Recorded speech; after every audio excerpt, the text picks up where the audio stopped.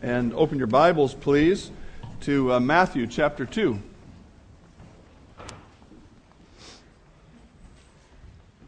A few years ago, our church was given the opportunity to air a program on a local AM radio station that's KRPI. Wasn't that the name of a show on a television show, too? Yeah, KRPI. Okay. KRPI, AM 1550. You probably don't listen to this station because it broadcasts in a different language.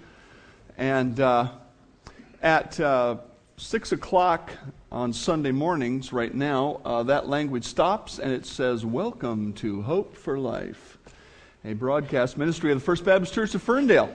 And, we got free airtime, so we started putting together a program, and it's been on there for a number of years. And a few years after it was on, my secretary at the time, Sarah, intercommed over and she said, "Do you know a guy named Gandhi?" And I thought, well, I know of a guy named Gandhi, but no, we're not personally acquainted. And he said, well, this guy named Gandhi, he wants to talk to you on the phone. And I immediately thought of a pastor friend who will do that kind of thing. He'll call up and have a funny voice and tell a funny story and want to talk to the pastor or whatever. So I thought, okay, I'll bite. So I said, I'll talk to him, wherever it is, So here's this person talking with an accent typical of the name Gandhi, and told me his name was Gandhi, and listened to our radio program. I said, oh, do you live in Vancouver? Because this radio station broadcasts up to Vancouver. And he said, no, I live in Toronto or somewhere like that. And he said, this program is rebroadcast all over the world on the internet. And I saw on their website this week that it said it is South Asia's #1 voice. Now you know why I don't use the names of places when I'm talking. But this fella had been listening to our program and couldn't find a certain set of sermons on the website, and he was looking for them, and so I helped him, hooked him up, and we helped him find that. And I was really glad that I didn't say something funny or stupid. Hey, Gandhi, what's up, Hello, Pastor Dave. I received him seriously as I should have. Jesus was received when he came to this earth in many ways. And we want to look at a few of those ways today and consider how we receive him and how we welcome him into our life. We're going to start with Matthew chapter 2, passage that we also looked at last week, but we're going to think about it from just a little different angle. Matthew 2, starting in verse 1, Now after Jesus was born in Bethlehem of Judea, in the days of Herod the king, behold, wise men from the east came to Jerusalem, saying, Where is he who has been born King of the Jews? For we have seen his star in the east, and we have come to worship him.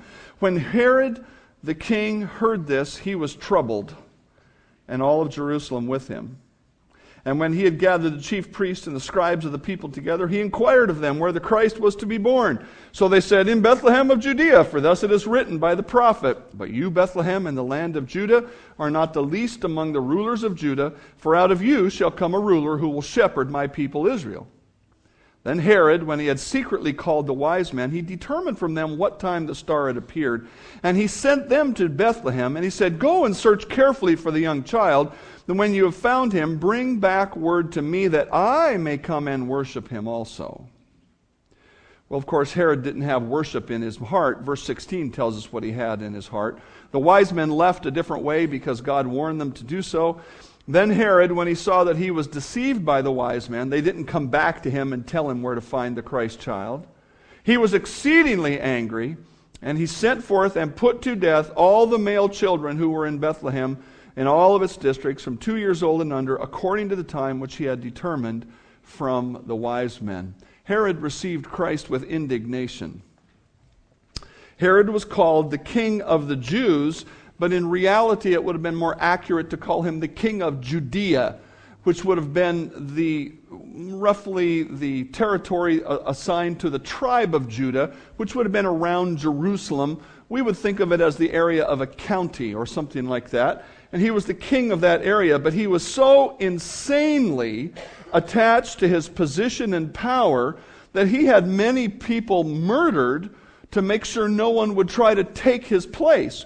He had his wives, he had one of his wives and her mother murdered. He had one of his brother-in-laws murdered. He had all of his own sons murdered. He didn't want anyone to interrupt his life as king at all. When Herod heard these wise men, these foreigners, people from the east, asking, they didn't say, "Where is this baby born?" They said, "Where is he born that is the king of the Jews?" When Herod heard that, he went, "There is one king of the Jews, and you're looking at him, buddy." And he was hot. Scripture says he was so upset that all of Jerusalem was upset with him. That's really upset. Herod gave the coldest reception possible to Christ. He was full of jealous fear. He was so full of jealous fear that he would go on to murder all of these baby boys in this area where he thought Jesus was living. Of course, Jesus had been moved out of there already by God's warning. Herod believed that if he lost his power and position, his life would be ruined. It was similar to what the religious leaders of Jesus' day thought. This is them talking about Jesus, if we let him alone like this, everyone will believe in him. Wouldn't that be a terrible thing? And the Romans will come and take away both our place and our nation. There's the real rub. They said, if we leave him alone, he will rise up, everybody will follow him, and we'll be out. We won't be the leaders anymore. And from that day on, they plotted to put him to death.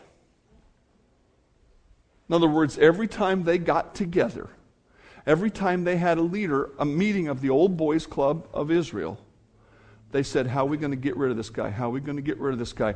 All they could think of is, if we let him in, we're not in charge anymore. Like Herod, they had a no trespassing sign on their heart. Stay out. Don't come close. He had no interest in even thinking about someone other than himself being in charge of his life. Now, the contrast with that is Joseph. Joseph received Christ with submission. Turn back a page in your Bible to Matthew chapter 1. Verse 18. Now, the birth of Jesus Christ was as follows. After his mother Mary was betrothed or engaged to Joseph, before they came together, before they had the wedding, before they had sex, she was found with child of the Holy Spirit. Now remember, this is the narrator talking. This is Matthew years later writing this down. And then Joseph, her husband, being a righteous man, a just man, and not wanting to make of her a public example, was minded to put her away secretly. But while he thought about these things, behold, an angel of the Lord appeared to him in a dream, saying, Joseph, son of David, do not be afraid to take to you Mary your wife, for that which is conceived in her is of the Holy Spirit. And she will bring forth a son, and you will call his name Jesus, for he will save his people from their sins.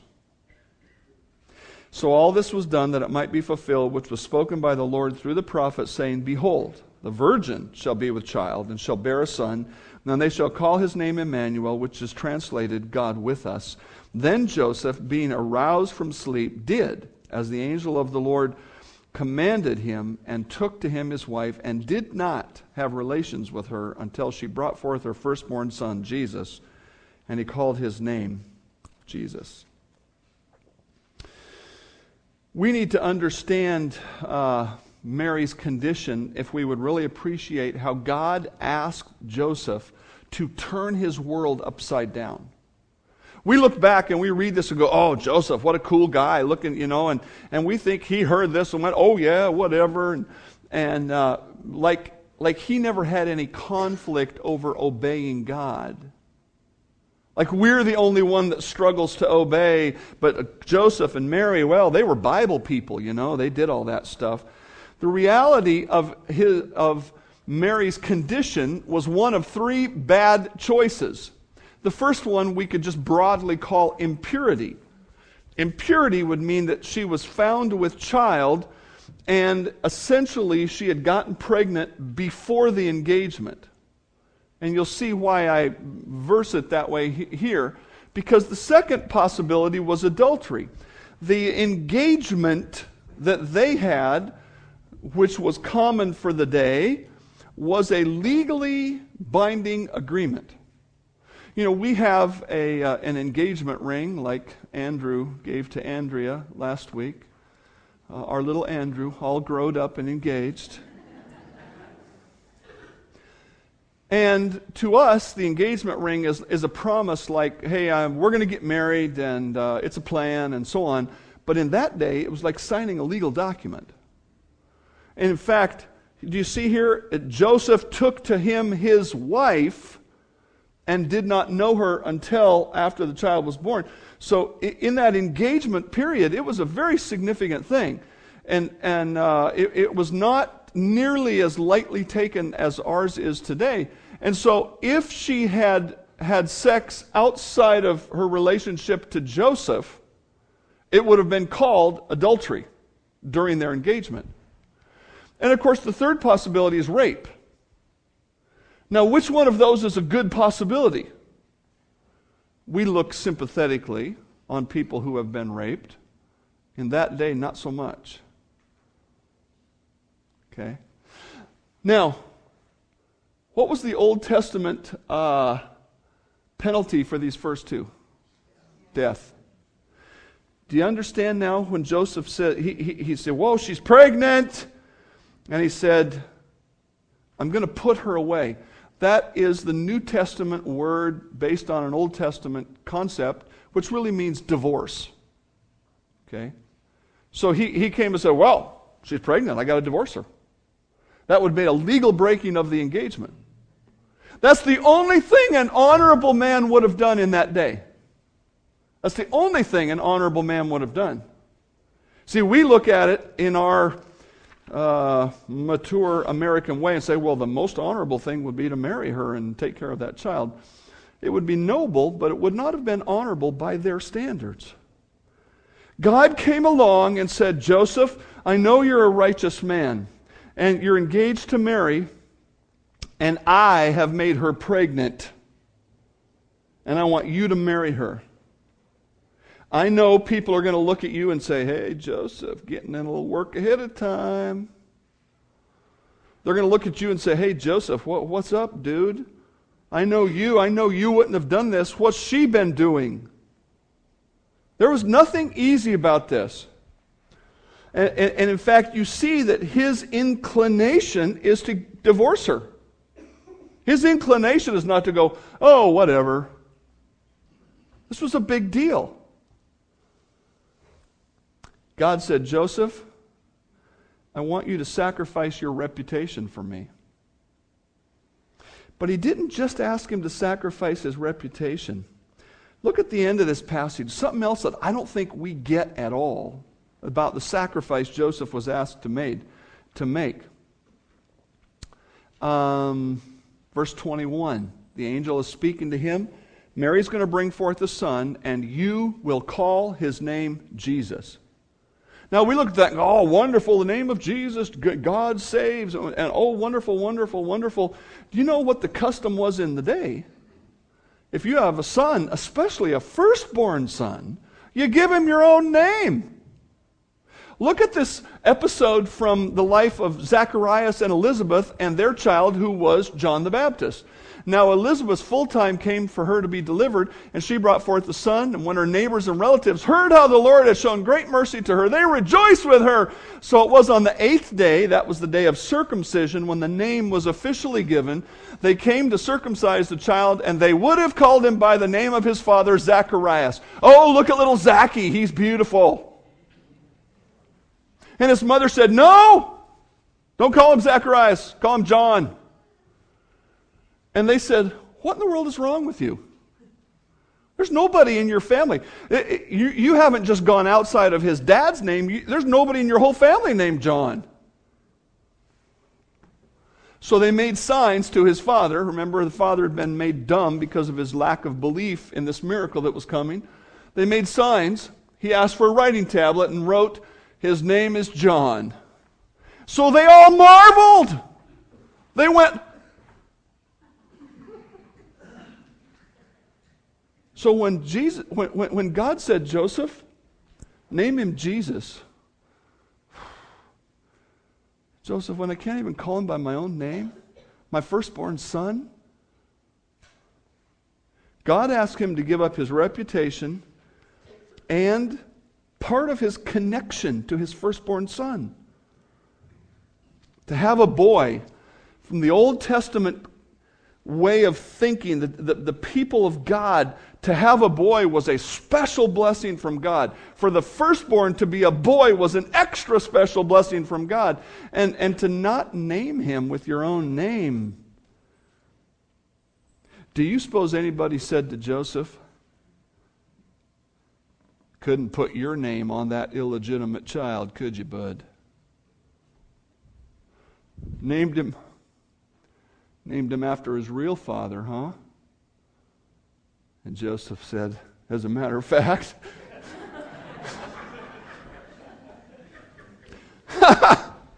nobody would have understood that, even if he'd have explained. Well, let me tell you how this really happened here, folks. Right. We look back with these spiritual romantic eyes and we don't realize there was a great sacrifice asked of Joseph. You know that the intimation of being illegitimate stayed with Jesus. You remember this from the Pharisees? They said to him, you do the deeds of your father. Then he said, you do the deeds of your father. They said to him, we were not born of fornication. They were implying that he was born of fornication. He was illegitimate. Look at Matthew 1:24. Then Joseph, being aroused from sleep, did as the angel of the Lord commanded him, and took to him his wife. Joseph did what God asked, even though it required him to let go of the control of his life, to let go of his reputation, to let go of his pride and his son.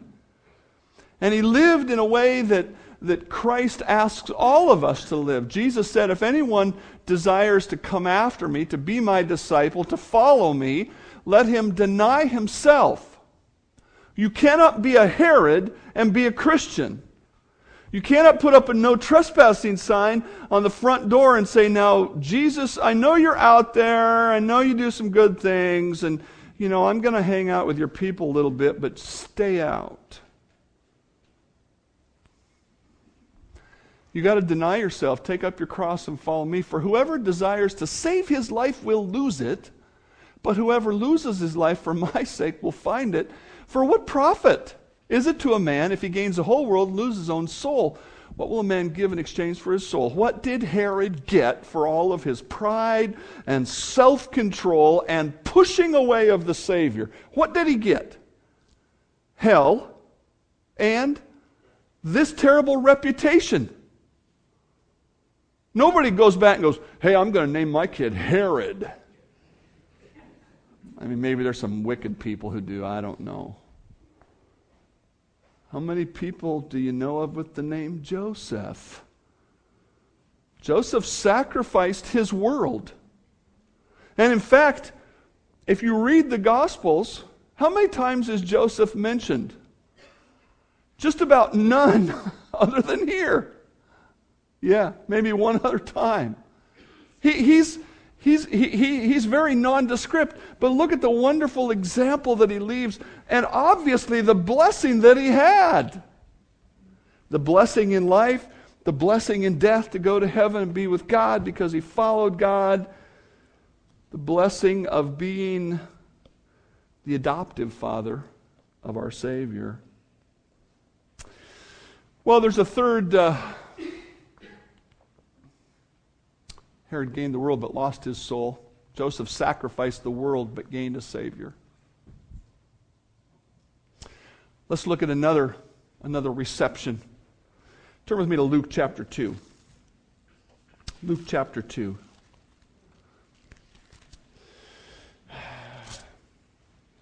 Little character here in this story who's just mentioned as we go by.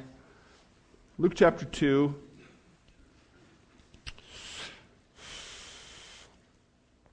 And it came to pass in those days that a decree went out from Caesar Augustus that all the world should be registered. It was a census with a tax attached. The census took place while Quirinius was governing Syria, so they all went to be registered. Joseph also went up from Galilee out of the city of Nazareth into Judea to the city of David, to Bethlehem, to be registered with his wife. So it was that while they were there, the days were completed for her to be delivered, and she brought forth her firstborn son, wrapped him in swaddling cloths, laid him in a manger, because there was no room for them in the inn. The innkeeper. The innkeeper received Christ with ignorance. He didn't know who Christ was. He didn't reject Christ. The Romans were requiring everybody to go to their hometown. Bethlehem would have been full of people like Mary and Joseph, travelers looking for a place to stay. They were just 3 more people in the crowd. The innkeeper didn't know who Mary and Joseph was, didn't know who the baby was he was carrying. I doubt Joseph tried to convince him. Can you imagine? You go to the inn. Do you have a room? No rooms. Could I tell you about this baby that's about to be born? Dude, I don't have time. I got things to do. I got people to care for. I got water to haul. My wife's cooking food and cleaning up from after the guests. I'm sorry, it's nothing personal, but I'm busy. The innkeeper didn't hate Jesus. He had no idea who he was dealing with, and he was preoccupied with his busyness. He didn't hate Jesus. He was just too busy. The innkeeper's reception of Christ would have been something like, you can come in, but I don't know when I'll be able to get to you. You know, sit over there. Maybe I won't be busy tomorrow, the next day. In contrast to the innkeeper is the reception of the wise men who received Christ with diligent investigation. I mean, these guys, among everybody in the Christmas story, outside of Mary and Joseph, just went the extra mile. We read about them a little bit in Matthew chapter 2, and we can continue that on just a little bit. They heard the word from the king, Matthew 2:9. And they departed, and behold, the star that they'd seen in the east went before them till it came and stood over where the young child was. When they saw the star, they rejoiced with exceeding great joy. And they came into the house, and they worshipped, and they left, went home another way. These wise men were from some place in the east, probably the area we call Iraq today, was several hundred miles away from Bethlehem.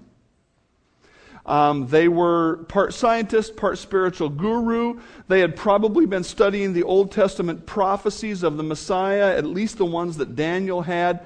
And perhaps they had the whole Old Testament there and had been studying that. And so, they were aware of the Jewish concept, which is there's going to be coming this deliverer, savior guy, and he's going to be a spiritual and a political figure. And they were aware of that, as they probably were aware of other countries and their cultural ideas, they would have called them. And they were most likely students of the stars, both for what we would call scientific purposes and spiritual purposes, both astronomy and astrology. And one day, this special star appeared. And it would appear that God told them, that star goes with the guy you've been reading about.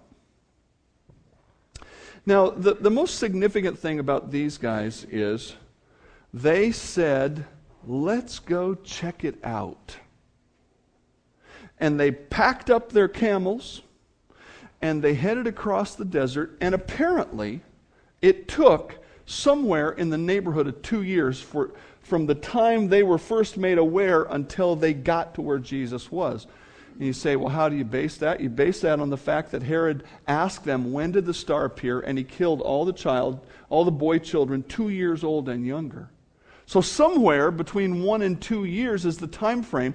Now, the star appears, and who knows what it all took to get everybody together and get everybody moving. You ever try to plan a family reunion? Just to get everybody to come to one place. I mean, some of these guys probably had to talk to their friends, go, come on, let's go. It'll be fun. Dude, we've been looking at this, and come on, yeah. And then finally, okay, road trip. And there they go. All of this work, all of this effort, and they come to Herod. Now, here's what proves they really were serious about finding Christ. They ask directions. They were men who asked directions. How humble is that? That's really humble.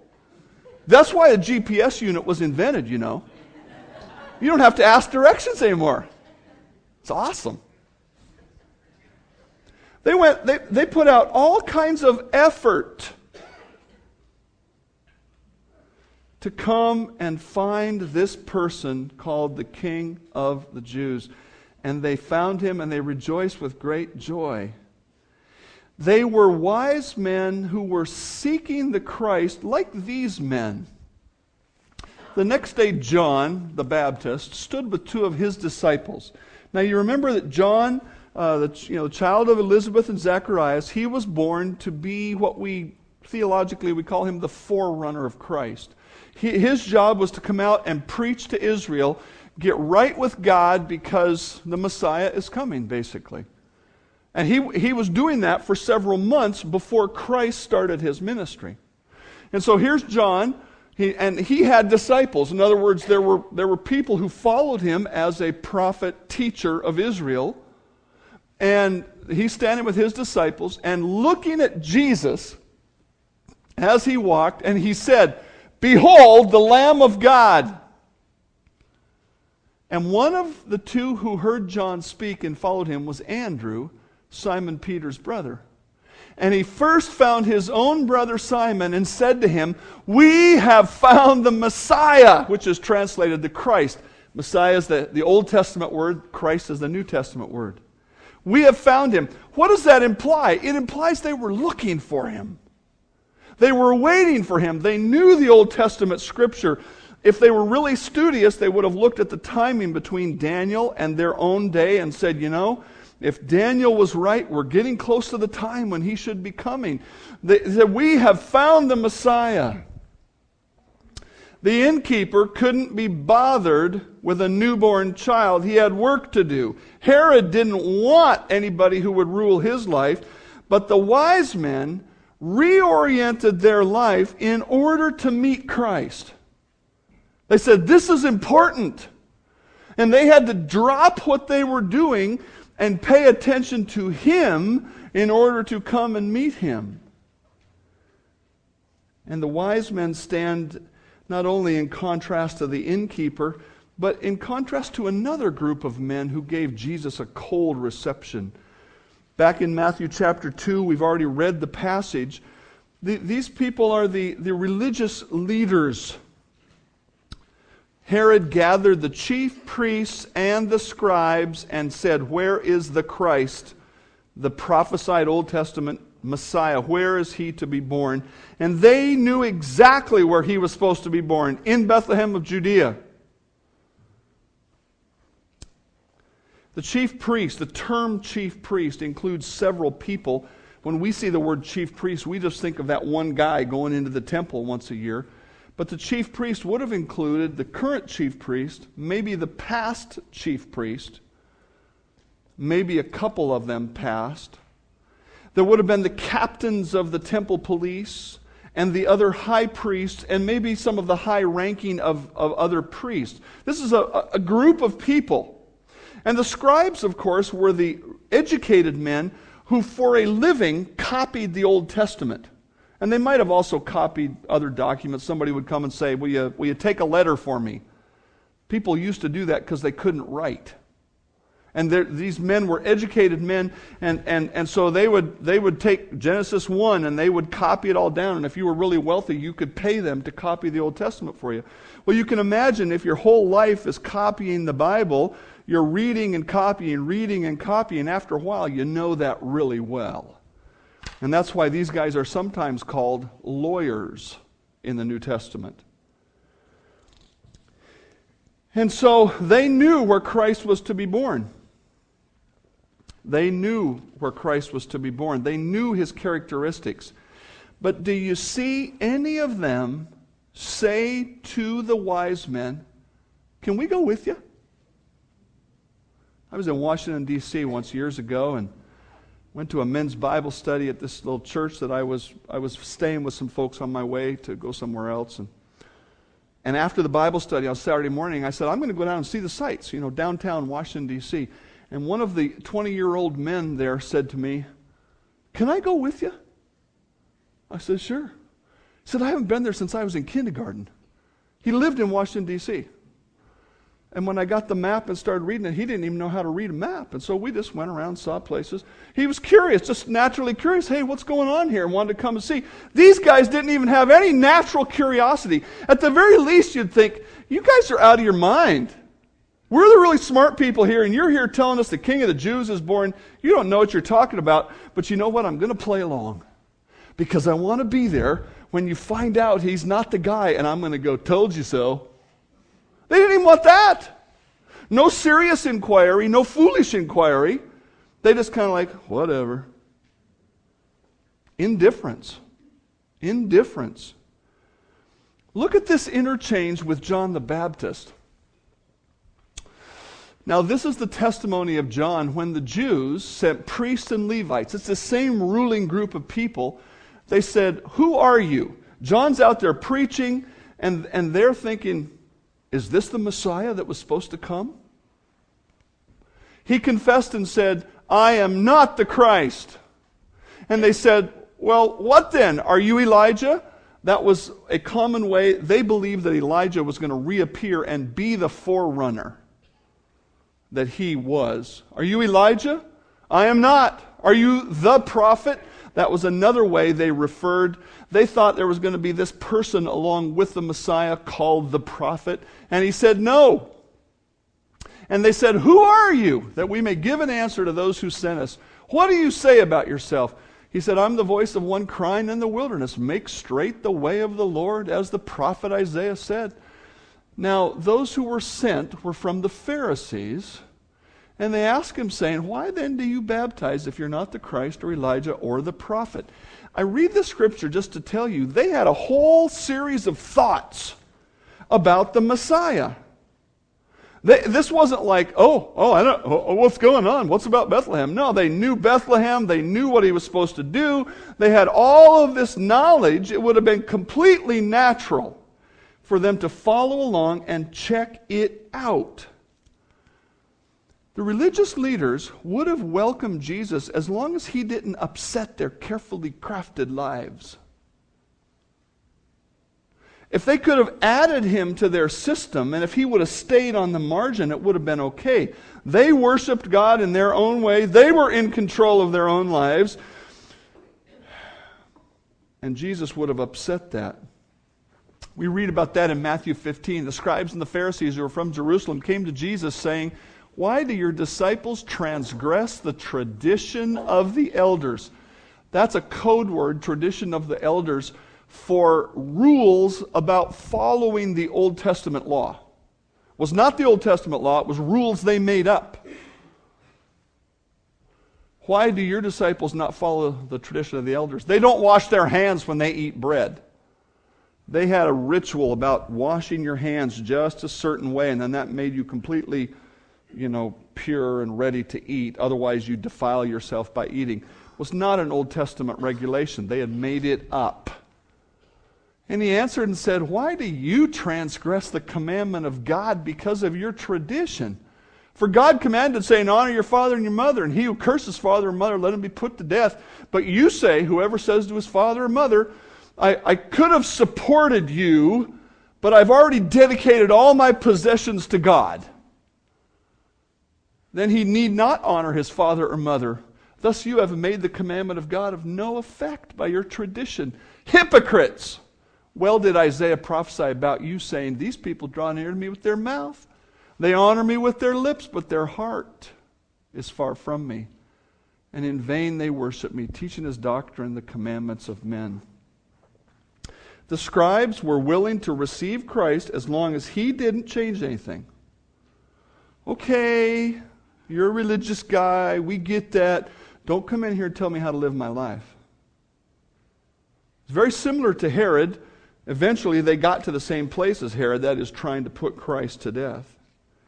But in contrast to that, we see the reception of Mary, who received Christ with complete dedication. Turn to Luke chapter 1, please. Luke chapter 1.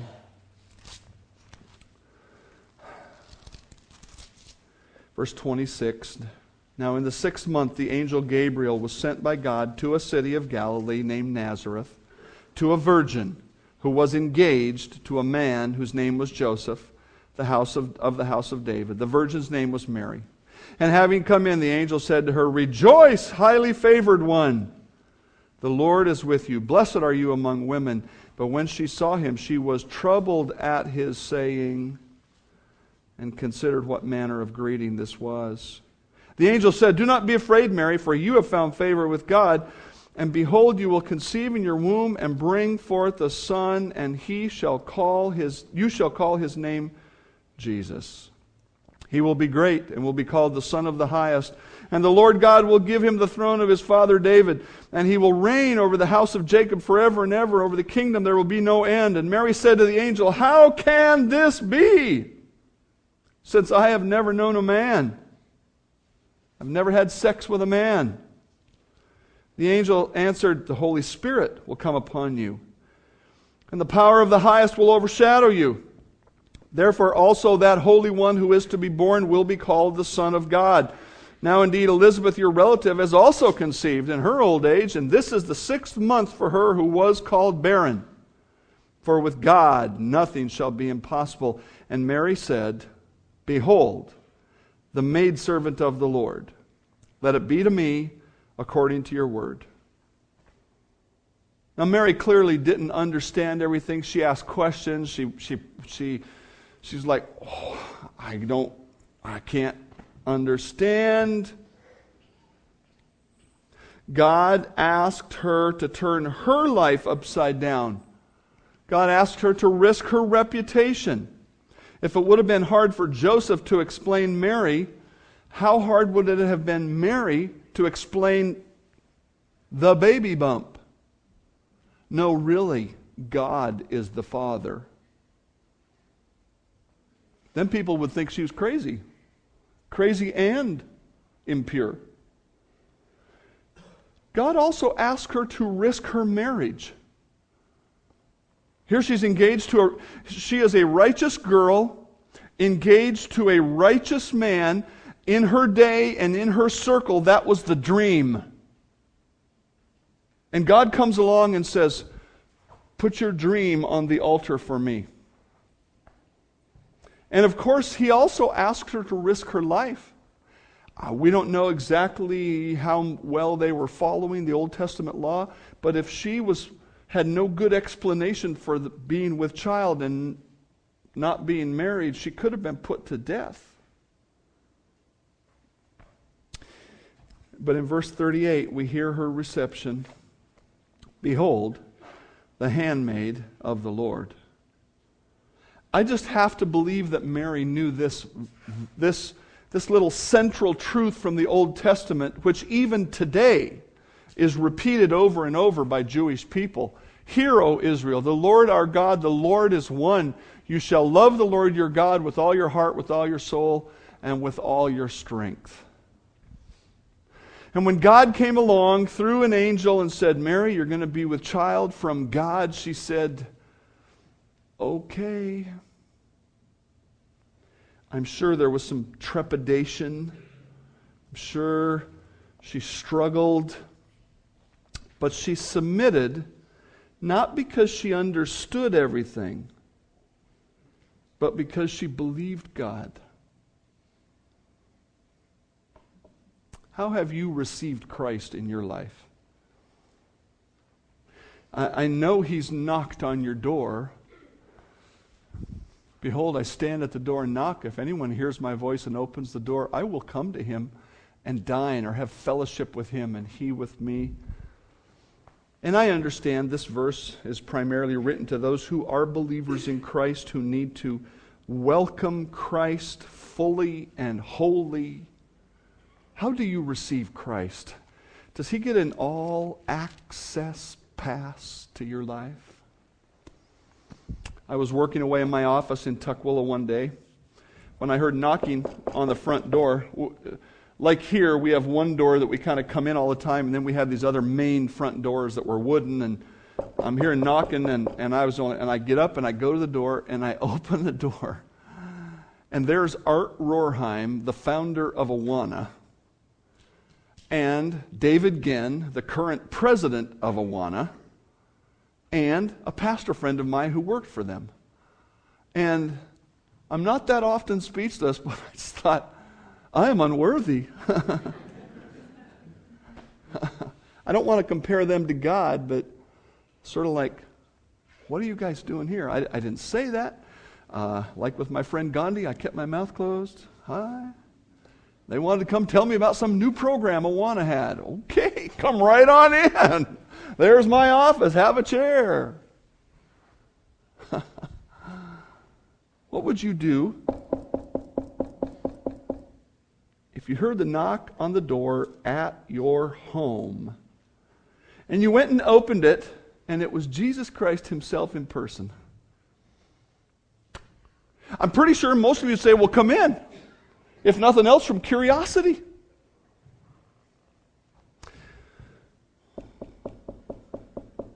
Jesus is always knocking on your heart's door, unless He's already inside.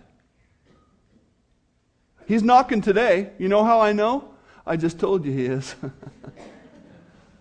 He sent His Son, the one that we commemorate with the Christmas tree and the lights and poinsettias and all of these things, and we rejoice in the birth of our Savior, but He grew up to be the Savior on the cross. And He says, I want to come into your life and I want to rule it for your good. Will you receive Him like Herod? Like the wise men? Like the innkeeper? Like Mary? Like Joseph? How will you receive Him today? Heavenly Father, I thank you so much for knocking on my heart's door. And I thank you for not stopping until I said yes. Yes, be my Savior, and even more so, yes, be my Lord. I know my life would not be good without you. So I thank you. I praise you. And I pray that everyone here knows the joy of full fellowship with Christ. If there are some who need to believe, help them to believe. If there are some who need to say no to sin and yes to the Savior, help them to do that. Help us to go out of here rejoicing in the birth of our Savior. I pray in His name. Amen.